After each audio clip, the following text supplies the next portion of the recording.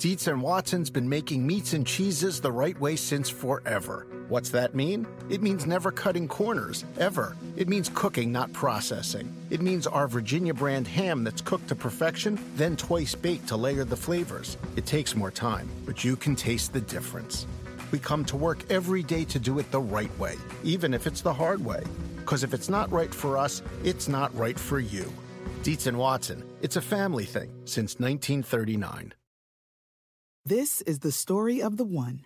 As head of maintenance at a concert hall, he knows the show must always go on. That's why he works behind the scenes, ensuring every light is working, the HVAC is humming, and his facility shines. With Grainger's supplies and solutions for every challenge he faces, plus 24/7 customer support, his venue never misses a beat. Call quickgrainger.com or just stop by. Grainger, for the ones who get it done.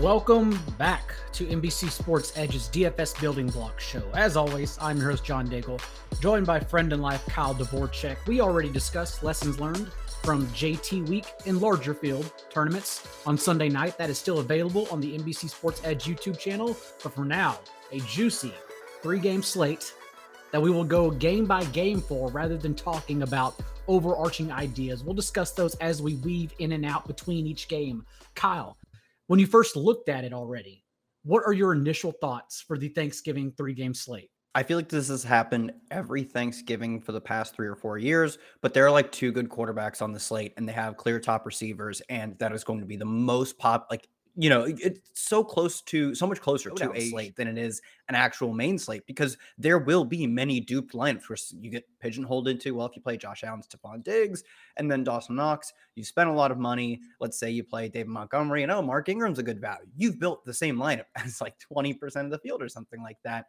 And it's really about trying to just make a balancing act of building, highly leveraged lineups that aren't completely drawing dead. Like, is the Taysom Hill lineup drawing dead?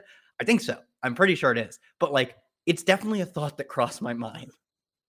Also, I first noticed when I stepped back that all the decisions to be made, yes, CeeDee Lamb's questionable, but just in practicing on a limited basis on Wednesday, we believe he's going to play, that all the questionable decisions are in the late game. So a 3-game late swap holiday slate, last of the night, you're already at your bars with your friends. That's my kind of slate. Here we are right now. It's the best kind of slate for sure. There's such an edge there. Not only are we watching, and we'll get to this when we get in the game in depth about the players, but overall, not only are we watching Mark Ingram, who sounds like a true game time decision. Nick Underhill said if he had to guess right now, he leans that Mark Ingram is out. But again, true game time decision sounds like it's just knee swelling from a 31-year-old who played 48 hours ago and has handled every single touch in his last 2 games. No big deal. Alvin Kamara, of course, already ruled out, but also you can leave enough salary on the table, and you should, by the way, when you're making rules, when you're doing all these things for 3-game slates, there are no rules in your optimizers. There are no rules when you're building lineups.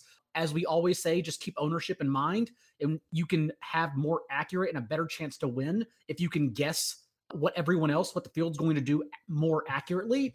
But also, if you leave enough salary on the table, you not only have the Tony Jones late swap potential, you have the Matt Breida or Devin Singletary late swap. Since I genuinely, if you told me to guess right now, I think Zach Moss is getting healthy scratch and he's going to be out of the picture. And they're just going to go with 2 backs instead, and Singletary and Breida. So just interesting alternatives to keep in mind for the very last game. Having said that, I'll go ahead and pull up the DFS projections. Give me your first thoughts on the first game of the day, Lions and Bears. I don't want to say I want to play pieces of this game because it will be unpopular, but that's kind of my thought. There are a lot of interesting receiver options because the Lions essentially just trot out 3 receivers. Last week they had Amon-Ra St. Brown, Khalif Raymond, and Josh Reynolds, who we have to add to the projections here, run all, 70% plus routes. It was very clear they had this trio. They're not very good, but it also looks like Jared Goff should play in this game. So they should at least be competent in a way that they will not draw almost any ownership. I think Marquise Goodwin on the other side is really interesting over the past 2 games because he had a bye week 2 weeks ago. So over his past 2 games, one of which actually had Allen Robinson, he's seen over 200 air yards, and that was split pretty evenly between his past 2 games. He's been getting more involved even when Allen Robinson was in his final healthy game. Now he's a complete starting receiver. The team at least gets an easy matchup, although it also is a matchup where you would project that they run the football a lot. But I think that provides a great leverage option off of David Montgomery, who looks like the kind of the obvious chalk running back. He's just underpriced. He's we have him right here. He's 6,000, and he should be like almost as much as Zeke. He plays a far more robust role within his offense than Ezekiel Elliott does. Zeke obviously just gets the benefit of playing on an offense that's actually good.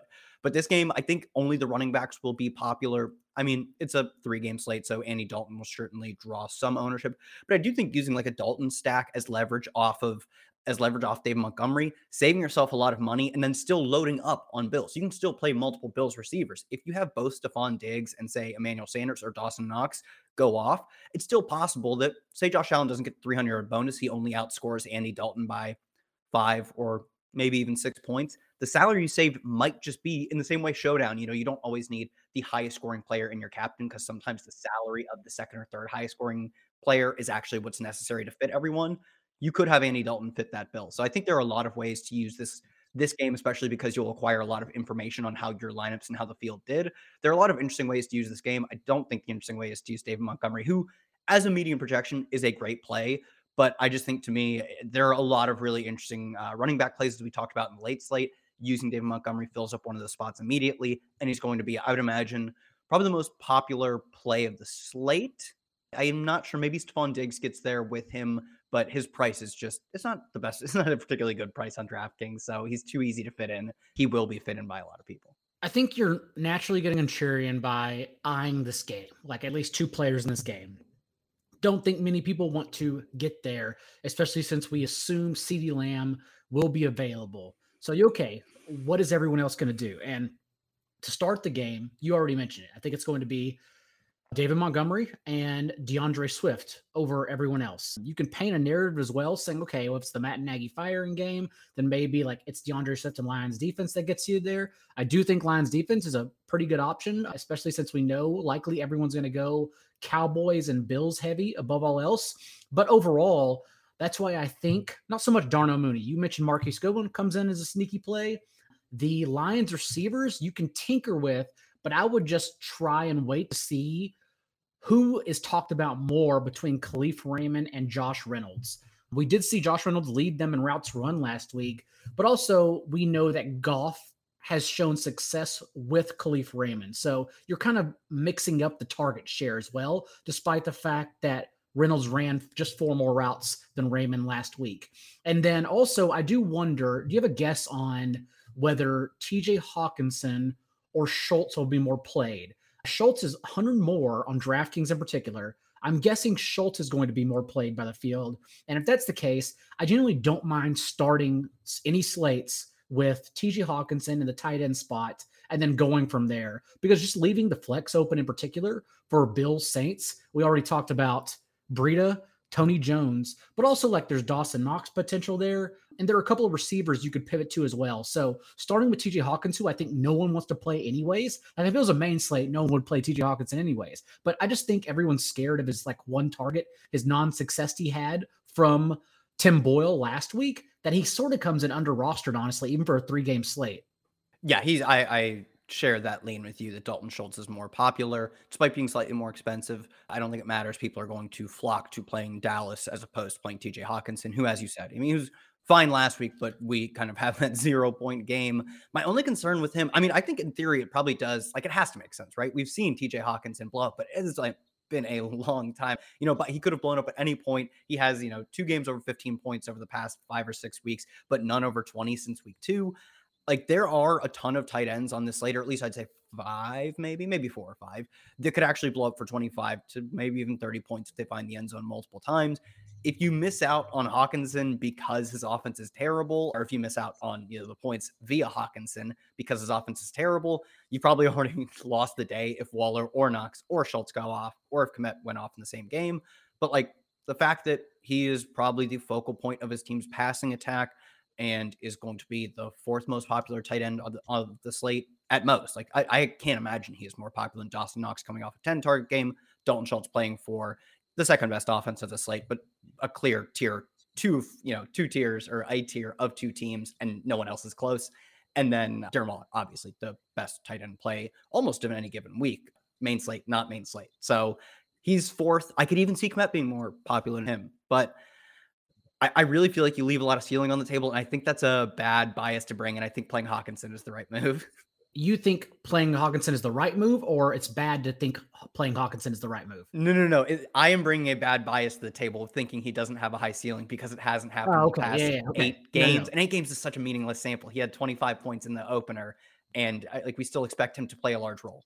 And my argument also is that I don't think you can play Darren Waller in like large field stuff. I think you're drawing dead because even if he gets 100 yards, like he's going to be 60, 70% roster. Like I think avoiding Darren Waller is the first thing we want to do when building lineups for this slate.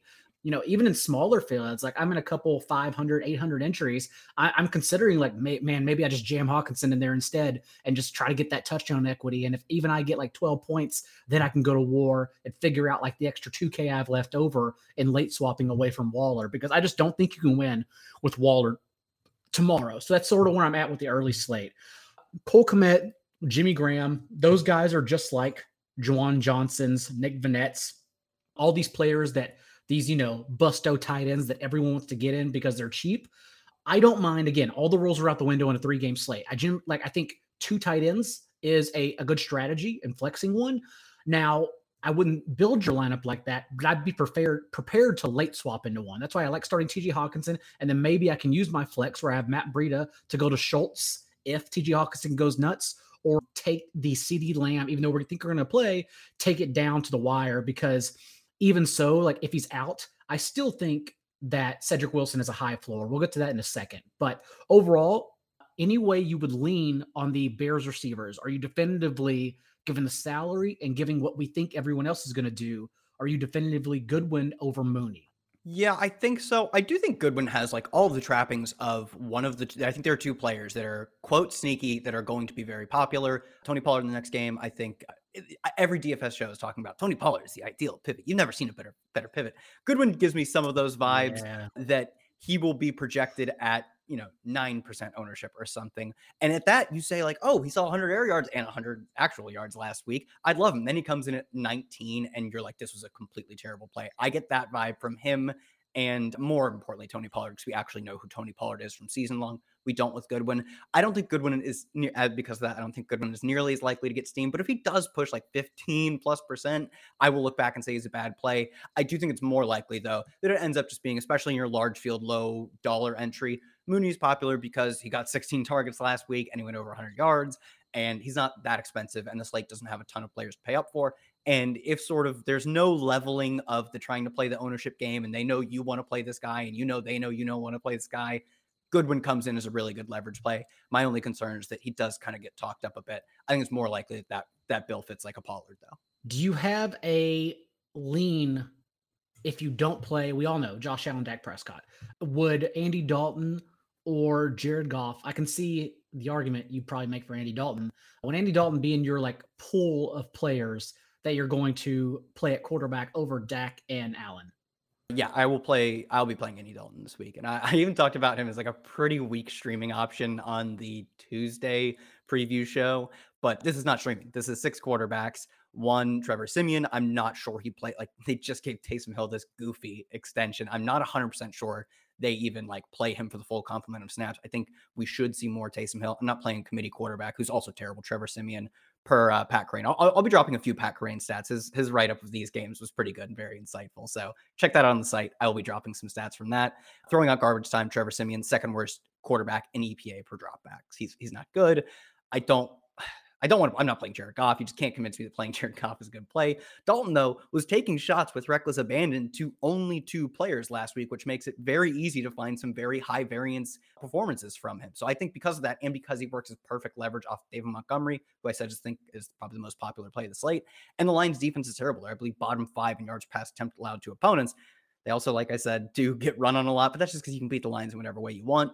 I think I don't want to say equally, but there is a very good chance that Andy Dalton goes up for a blow up game because the Lions are terrible and he's not that bad. In fact, I think in terms of EPA per play, he is middle of the road. He's like 14th, whereas Justin Fields is actually worse than that, unfortunately. And he throws like two guys now because they don't have Allen Robinson. I guess it was also true, and they did have Allen Robinson. Kmet, also interesting, probably the 4th or 5th most popular tight end. And I think if we don't get the 120 and touchdown from Darren Waller or a multi-touchdown week, Kmet's 4 for 60 and no touchdowns could easily be just as good as Darren Waller's 7 for 70, right? Because you just don't gain that much versus a salary. So I think there are 3 stacking options that all make a lot of sense, either in having good ranges of outcomes because Goodwin and Moody can just get a lot of targets downfield, or Kmet because he's good leverage off of the other tight ends. So I will be more over the field on Andy Dalton than any other quarterback, I'd imagine. Interesting. Okay. I think I still like starting with Hawkinson and Lions defense as a skinny stack over Montgomery, or not even, there's a correlated stack over Montgomery and DeAndre Swift. I think that's where the field will go automatically. But again, whatever you do, just remember that if you not play Swift and Montgomery, you're naturally contrarian because that's where everyone's flocking to in the first game. Anyone else you play, even Mooney, I would imagine, comes in under rostered since everyone's just trying to get the running backs in this game. Anything else on this one before we move on? No, the least appealing outside of contrarian strategies, obviously, it's Jared Goff versus Andy Dalton. Yeah. Especially if, they're run heavy yet again, it'd be.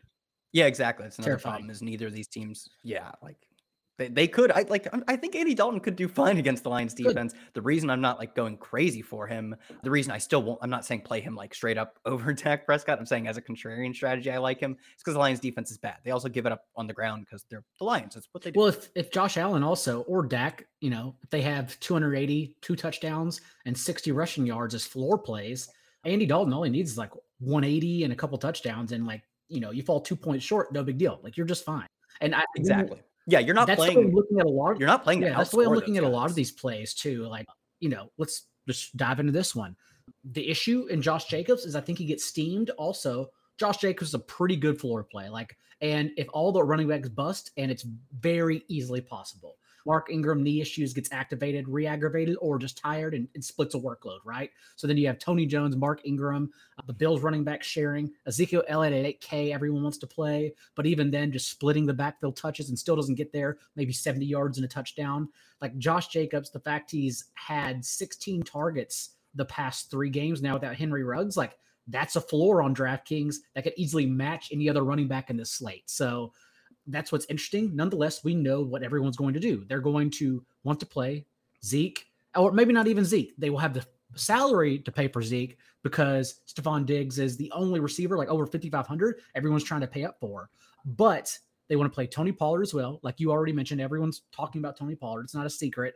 And of course, Dak in the passing game, even if CeeDee's available, I still think everyone's going to play. Well, what do you think?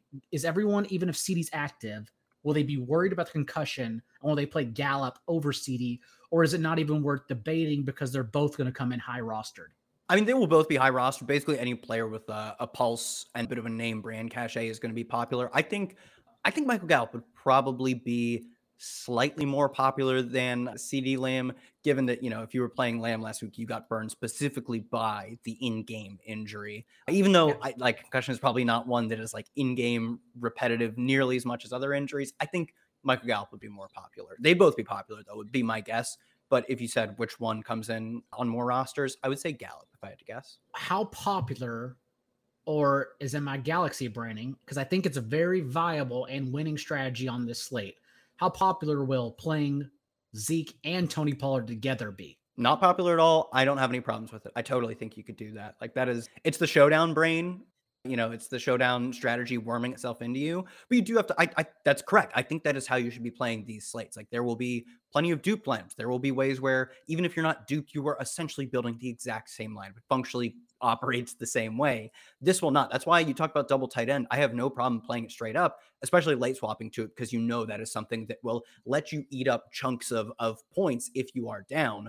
I think this, even though you won't know if you're down, really not a ton of players popular in that first game, but it will let you eat up chunks of points in a way that no one else really has access to, or no one else chose to access. Not sure. It is a bit expensive. Like Pollard's not like your traditional 4,200 price backup or whatever. It's pretty expensive to tap into. So at that point, I feel like you almost have to, I feel like you have to play Cowboys defense at that point too. You assume they have to run a pretty incredible amount of plays because Zeke at 8K probably needs a multi-touchdown game. And then Pollard still needs to score once. So you need a lot of time essentially for that to happen. With Tyron Smith on the field, Cowboys averaging over 5 yards per carry, just a better offense overall. And like with CD banged up, no Amari. And honestly, if we're painting like a narrative, or we're trying to predict the game script, that's what it seems like, especially since the Raiders like haven't brought the juice the last 3 games without Henry Ruggs. In their first 7 games, Derek Carr had only attempted fewer passes, 20 plus yards downfield than Lamar Jackson and Justin Fields. In the last 3 games, though, he's actually gone to 24th overall among quarterbacks in rate of his passes downfield, only completing 4 of 10 said throws. And so that's why I just worry about the explosiveness of the Raiders offense. And then we get the game script of, well, the Cowboys with Tyron Smith will just run it down your throat, take 10 days off, get CD and Amari back, and call it an afternoon. So that's where I kind of lean right now in a contrarian way around these games. Also leverage off of 2 very popular receivers, as we've already talked about. What are you thinking? Well, let's get to this really quick. Like we said at the beginning, Andrew, it's not too Lions heavy. Now, like personally, will I be able to swallow like 3 Lions? Will I be able to take that on in my lineups? I don't think I have the courage. But also, like, I'm not playing the millie or anything like that. So if you are doing that, then of course it's not. And like we talked about, that's sort of the strategy you want in large fields in a 3-game slate. There are no rules. If anything, like even in small fields, I'm trying to get 4 guys in. I'm trying to onslaught and get the correct offense going. Yeah, in small fields, that makes a ton of sense. And like, you think like stacking. No, like straight up onslaught, like 1 quarterback, 3 pass catchers, could be a tight end, could be a running back as well. I don't think like running back plus quarterback is setting a lot of people use in their optimizer. So that's one way to do it. And you could run 0 back from the other side of the game, right? Or you could run 2 back from the other side of the game. If one of the game scores 37-30, that game will feature 6 players in the optimal lineup, unless it's concentrated on like each team has like a guy who scores 4 touchdowns, right? So in small fields, I love that. And there's like a ton, if you use optimizer, or if you don't, you wouldn't do this naturally anyways. Defense versus just an individual player, totally fine. Like absolutely. There is sure a small amount of negative correlation there, but it is very likely at the optimal lineup, or at least is reasonably likely, way more likely than the field will say, features that. And I would say you're being contrarian in just in picking not only Jared Goff, but TJ Hawkinson and a 3rd receiver for the Lions as well. So yeah. if you want to be on Amon-Ra St. Brown, that's fine. But just know, like, you just pick the Lions' best receiver to go with Goff and Hawkinson, and you're naturally contrarian. So if it is ARSB, that's cool. If you think it's Raymond, that's cool. Whatever it is, yeah, you'll naturally get there. So whichever receiver you think is best is definitely the way to approach it.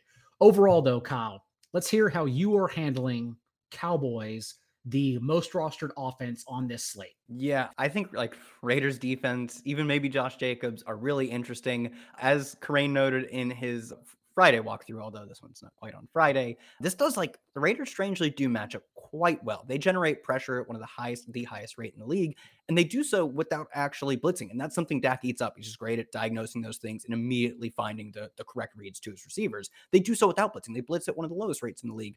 And we've seen in his past 3 games, it wouldn't be surprising for Dak to have a dud game, the dud versus Denver and the dud versus Kansas City.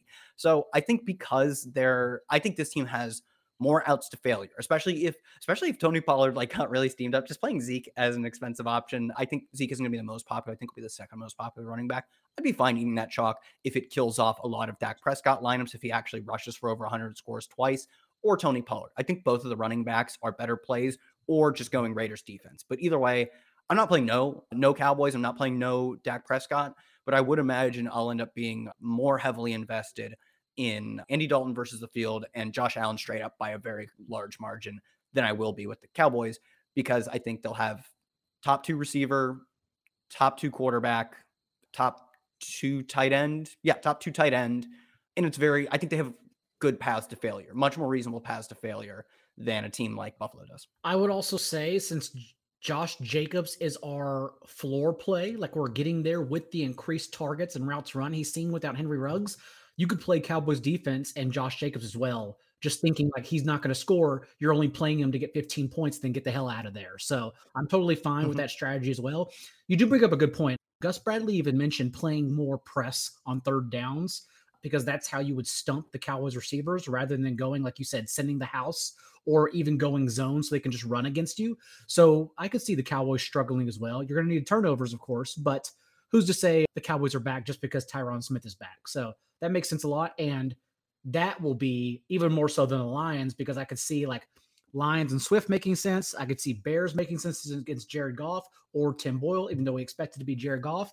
Raiders will be the lowest roster defense on the entire slate, undoubtedly. Yeah, and defense is like the one position we are so accustomed to, whether it's a small slate where you want to make weird contrarian decisions or a large slate where you're playing for points and not as much like non-dupe type strategies, really high leverage stuff. Defense is the one position we just preach every single week. Like, just don't play the popular one. Ownership predicts defensive performance. Ownership predicts point performance at the defensive position worse than any other position we have in fantasy. It's just very clear that, I mean, it's decided by pick sixes and stuff. So, and if it's not decided, if the slate isn't decided by a pick six, it's because they all scored roughly the same amount of points. And then it just won't matter. Just play the cheapest one, play the cheaper ones. And the Raiders are not, going to be as expensive as something like the Bills, right? So I think I'm not as interested, I think, in as the passing game as the Cowboys, or the Cowboys passing game as the field will end up being.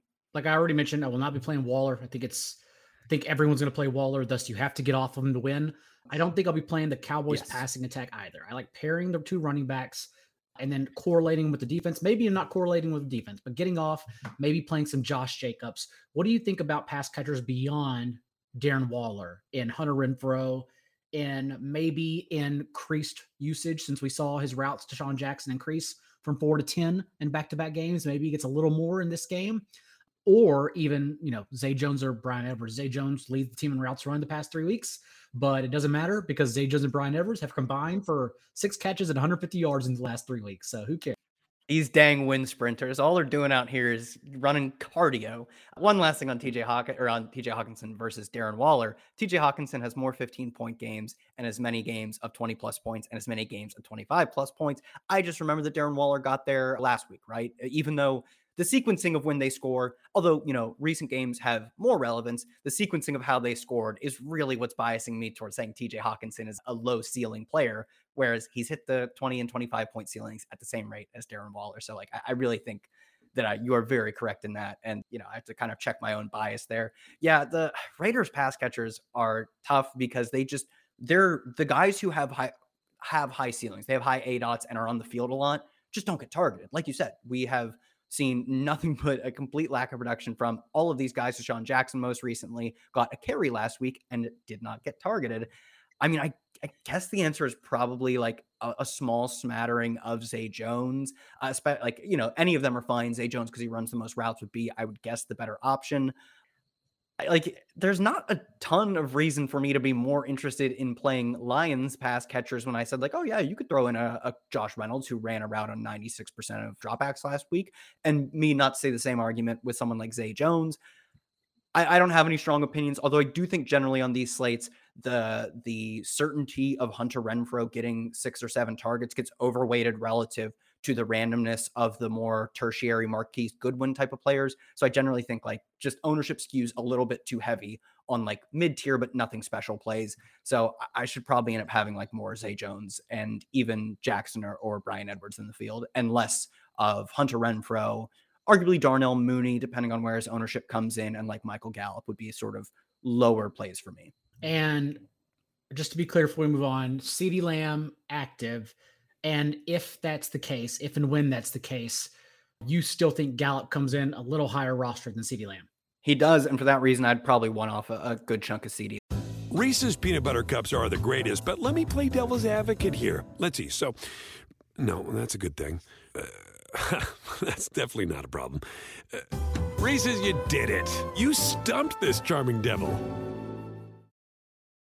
Hulu is coming in hot this month with new shows, new movies, and all new seasons of your faves. Don't miss FX's Clipped, the story of one NBA team's racial reckoning, starring Lawrence Fishburne. Stream a new season of Shoresy, the underdog hockey comedy that might just knock your teeth out.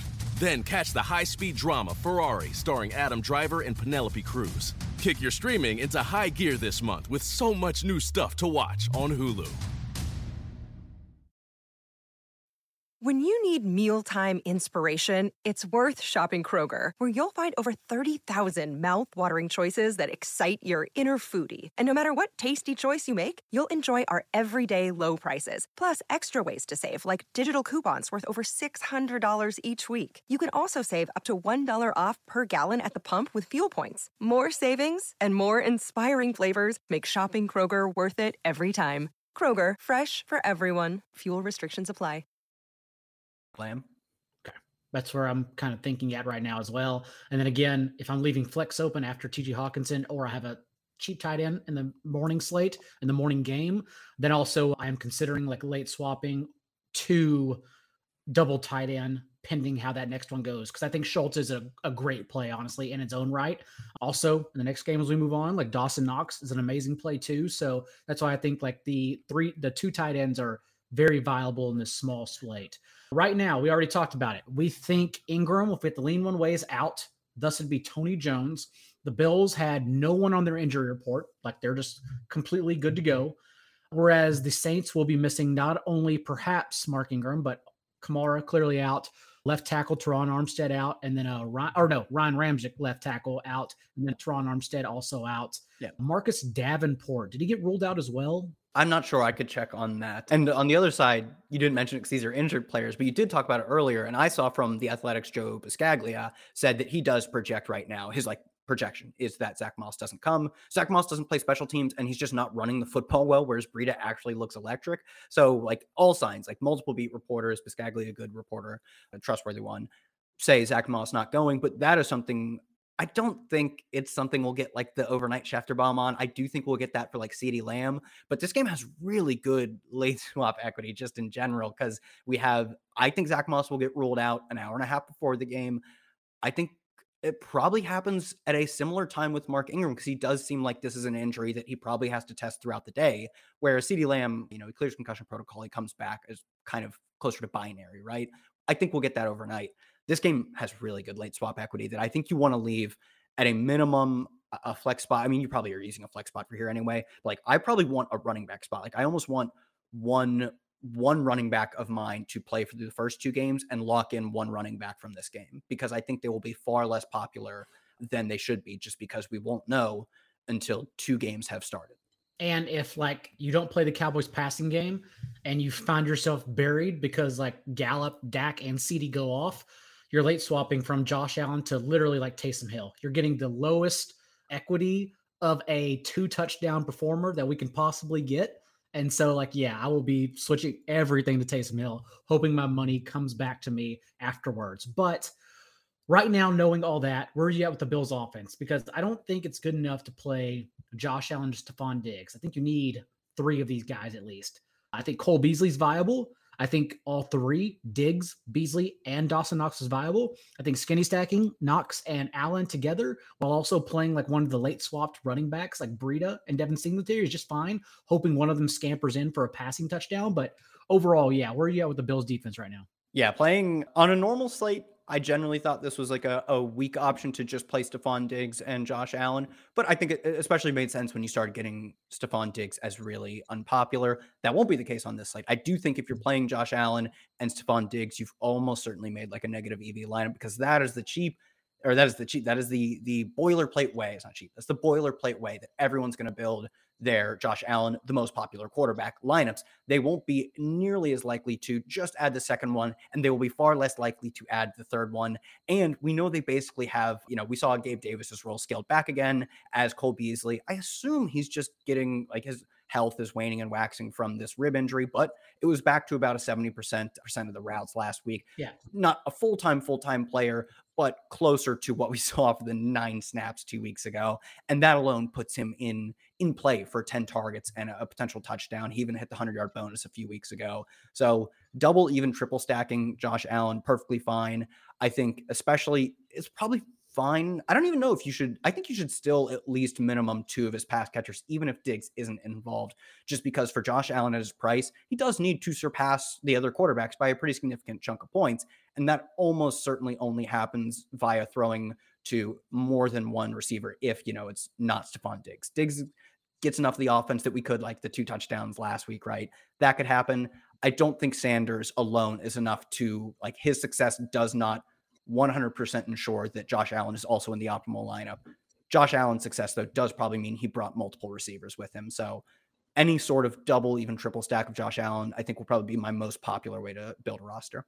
And I don't think many people are going to play Cole Beasley since he's had 14.5% target share in 7 full games with Dawson Knox. Has been very underwhelming. His prop was at 46.5 receiving yards. Has already dropped down to 41. And I'm not even saying Beasley's a good play, but I think I'm going to play him anyways because he's a GPP bro play. He is a high floor option, in my opinion, on a slate where everyone's going to overlook him despite being a possession receiver. So even if we get like 5 catches for 60 yards, that goes a long way in this miserable 3-game slate, especially if you're trying to catch up or leverage off of, Gallup in the same range. So I still like Beasley a lot with Diggs and Allen. Also, just the fact that I wonder how much Brian Daigle took in that Jalen Hurts was very successful with a season high 18 carries, running the ball. 4 of those 18 carries went for a first down to just move the chains. So I wonder if we get some over and like Josh Allen rushing props. Also, just Josh Allen having a high rushing floor to begin with.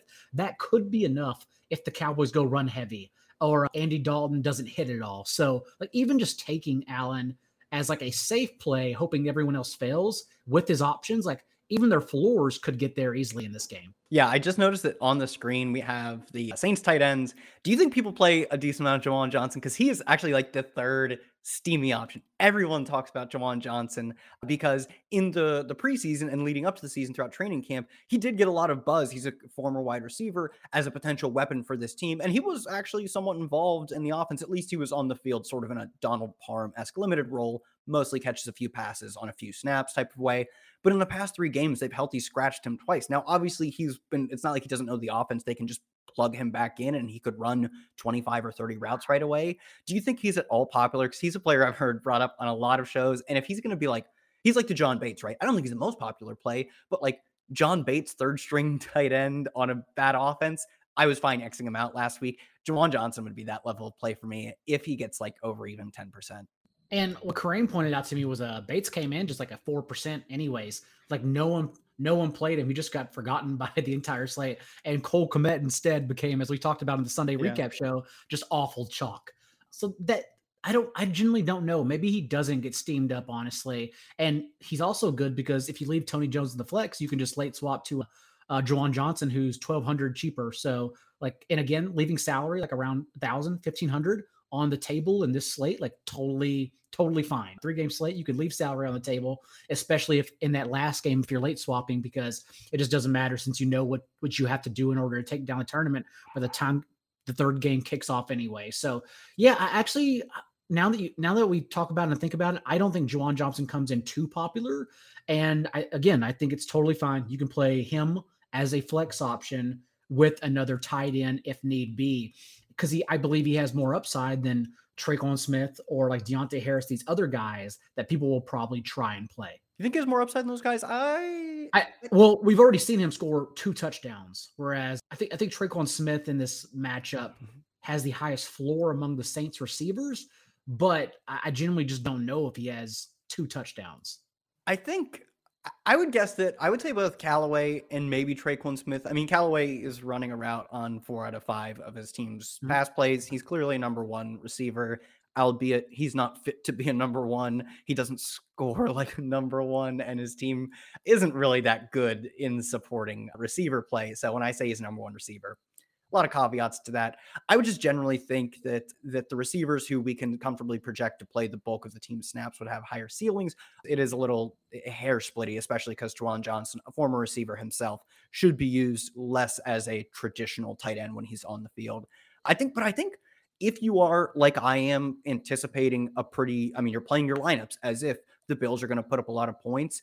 As we saw last week, when the opponent puts up a lot of points, there's at least good potential for the back, especially the back door. I think the Saints aren't very good under Trevor Siemian, but there's a lot of potential for them to at least put up garbage time points, which is ideally what you'd want just to keep Buffalo passing at a reasonably high rate, not completely take to the ground.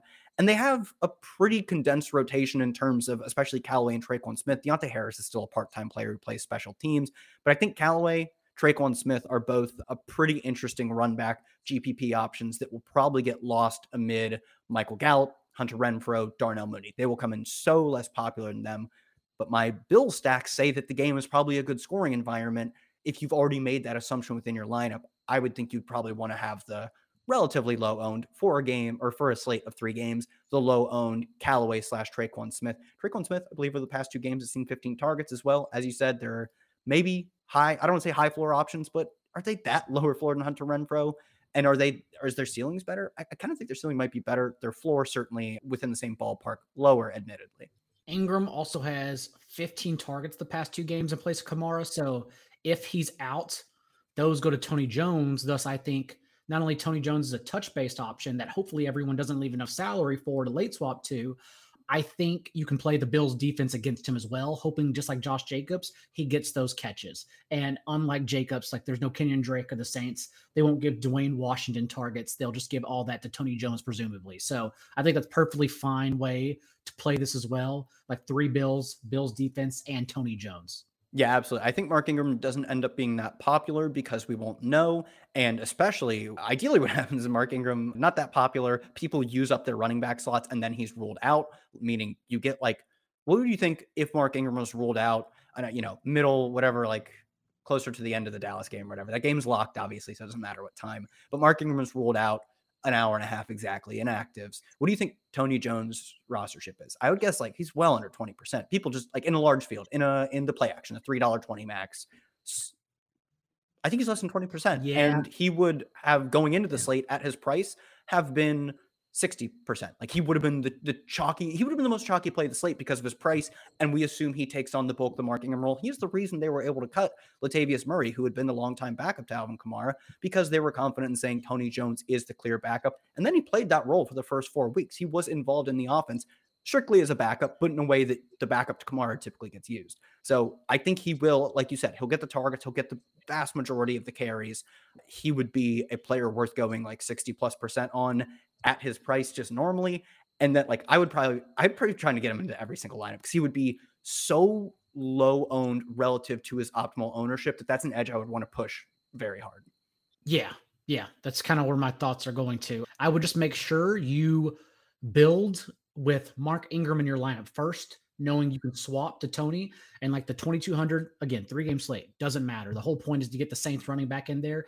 Not even to get the Saints running back. The whole point is to make sure you are on that position that you're hoping the field is not on at all because they're not building it into your lineup. So yes, you're building with Mark Ingram, knowing you can swap to Tony Jones. If you play Tony Jones, no big deal if you're building with that because you want to get the salary saved to begin with. I would also just make sure you leave 800 more on the table to swap to Matt Breida in case Ingram is available. So you have both of those options going for you, and that's how you should play the last game no matter what happens. That's how you should build your lineups tonight, is knowing those two. Ingram to Tony, or Tony, save the salary to Matt Breida, who's 800 higher on DraftKings. Yeah, or if you have Tony in the flex, leave 400 and swap to Traquan Smith or whatever, swap to Cole Beasley, leave 500, right? There are flex options you could go with as well. Even if you, like you said, you want to start with Tony Jones, just have a 2v2 way to swap, or even a 1v1, it's no problem going from Tony to Traquan or Tony to Beasley, but have that type of 1v1/2v2 in mind. With that, any other thoughts, overarching thoughts on this slate before we get out of here? Not ready to talk about Sunday. There will be an article on Sunday slate overnight Friday after we get injury reports. Saturday morning, I'll update it as well, but I'll do a DFS article for Sunday. But overarching thoughts on this 3-game slate. I think you probably want to go heavier than the field on a lot of the sub 5% plays, which would be like Matt Breida. Not sure if Marquise Goodwin's there, but he's around there. The sub 10% even would qualify like a Traquan Smith, a Marquez Callaway. Cole Beasley will probably be a little above that, but I just think that the ownership is going to be far too stratified where people are well overconfident that there are 3 viable running back plays and only 2 good quarterback plays. And the best tight end of the slate is so much better than the rest of them. Whereas I think like the fact that there are 3 games will really sort of force that into the way people are playing. And we know football is a highly variant sport. Touchdowns are very hard to control for. They can go to anyone. Like if Tommy Sweeney scores twice, I will be upset, but not awfully surprised. So not saying to play Tommy Sweeney, just to hammer home the point that football's random. Ownership seems to think there is more of a predictability to it. So I'll be playing probably very high variance, as I think you should on small slates that essentially function like showdown slates. Makes total sense. Yeah, I would just keep in mind those thoughts on the last game, not to mention taking CeeDee Lamb down to the wire. But yeah, with that, I think that's about it for this one. Quick, easy and out. So good luck tomorrow. Enjoy the holidays. Again, we'll be back with an article Friday, not a show. But for the start sits questions you have, we can always be here for you, noon Eastern on Sunday morning, presented by Applebee's. So join into that, and we will answer your start sit questions then. Until then, good luck tomorrow. Enjoy the holidays. Have a good time. Take some time off. Whatever you need to do. Either way, hopefully you win one for all of us. So see you later. Reese's peanut butter cups are the greatest, but let me play devil's advocate here. Let's see. So, no, that's a good thing. That's definitely not a problem. Reese's, you did it. You stumped this charming devil. Walmart Plus members save on meeting up with friends. Save on having them over for dinner with free delivery with no hidden fees or markups. That's groceries, plus napkins, plus that vegetable chopper to make things a bit easier. Plus, members save on gas to go meet them in their neck of the woods. Plus, when you're ready for the ultimate sign of friendship, start a show together with your included Paramount Plus subscription. Walmart Plus members save on this plus so much more. Start a 30-day free trial at walmartplus.com. Paramount Plus Essential Plan only. Separate registration required. See Walmart Plus terms and conditions.